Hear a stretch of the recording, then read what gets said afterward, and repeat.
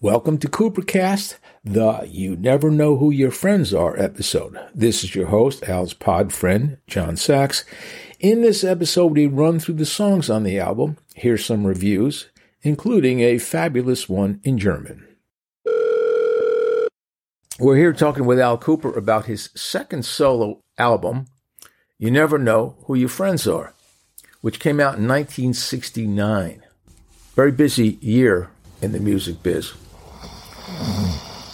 Al, wake up, Al. First song on the album struck me as sounding very much like it came right out of Blood, Sweat, and Tears, and it's called Magic in My Socks. A lot of horns in it. A lot of horns in it. Second song on that album is Lucille. Verses, Beach Boys, chorus, Four Seasons. All right, folks, when you listen to it, think of Beach Boys and Four Seasons. No, specifically, verses, Beach Boys. Okay. Chorus, Four Seasons. The third song, side one, is called Too Busy Thinking About My Baby. Marvin Gaye cover. What I thought you'd be interested to hear is in his review on All Music Review, Bruce Eaters says, Too Busy Thinking About My Baby, a Motown cover that's one of the highlights of Cooper's entire output. From a black singer, this track would be priceless gem, but coming from Cooper, it's extraordinary in its every nuance. That's a pretty nice thing for him to say. Yeah, didn't stick out that much to me. If I like a song and I think I can do it different from the original version, then I do it. The fourth song is called First Time Around. About losing one's virginity, but not mine. Is it from the male or female perspective? The male. Male perspective, okay. The fifth song on side one, Loretta. The full name of that song is Loretta, the Union Turnpike Eulogy. Side one ends with Blues Part 4, which is a duet between Al Kooper playing the organ and Al Kooper playing the piano, where in the mix you kind of bounce back and forth between the two of you. Side 2, You Never Know Who Your Friends Are, starts out with that very distinct honky-tonk piano sound. The second song on the second side, The Great American Marriage / Nothing, which to me had a very different, distinct sound from everything else on the record. It should. Our friend Mr. Bruce Eater says, Al Kooper plunges into arty balladry with the hauntingly beautiful The Great American Marriage. The first two lines are, nothing is wrong, nothing is right, days filled with nothing and nothing at night.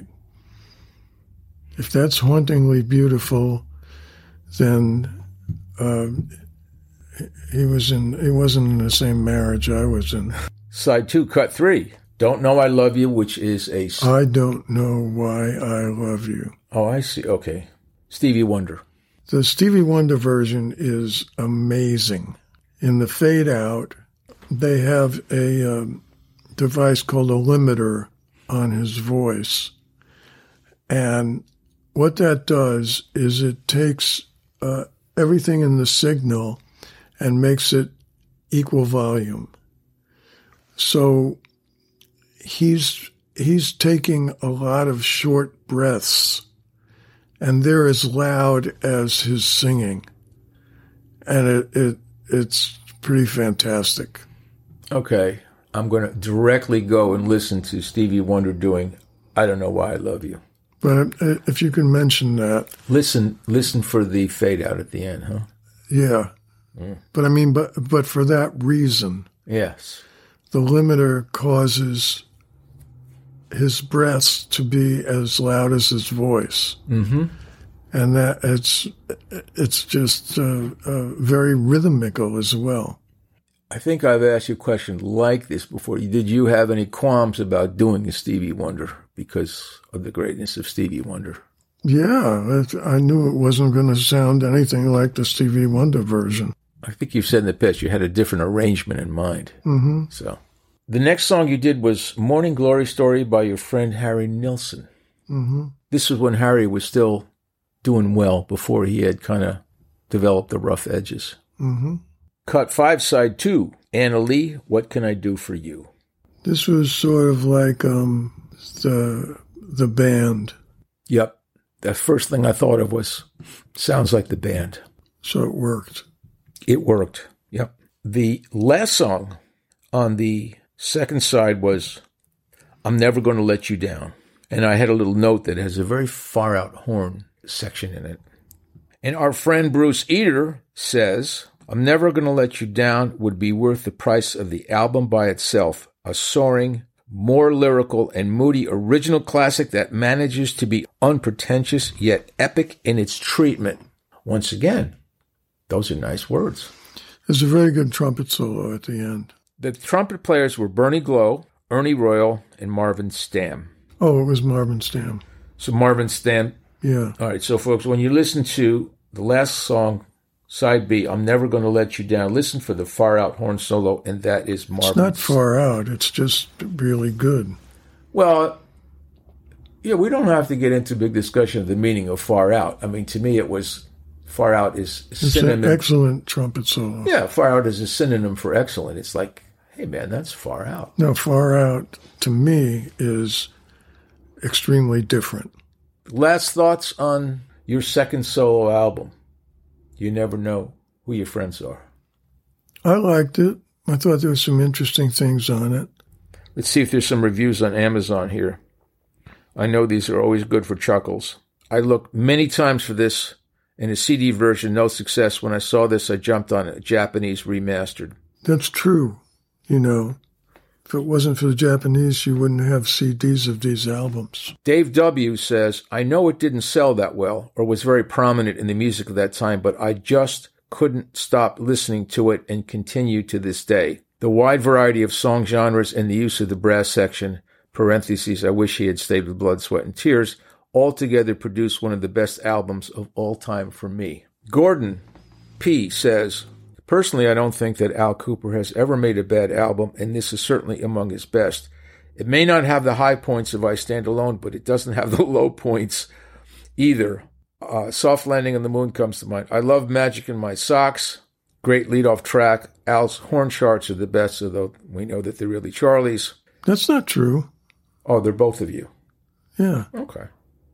Bill says, most of this is the deep root R&B we have come to know from Kooper. This is fine, but the first track has a longer solo section and almost races into progressive territory. There's also an amazing string experiment on the second half. Kooper is a master of the R&B, but his moves into other areas are also fantastic. He doesn't do so enough. Still, this is worth getting. So there you go, Kooper. Who said that? Bill. Oh, it's not like... No, these are regular humanoids. These are not... okay. Well, that's who I'm trying to reach anyway. Yeah, right. This one is in German. It says here, Vaudeville, Piano und so weiter und so fort. Es fällt nur an einer eingängigen Melodie. That's what I thought. Yeah.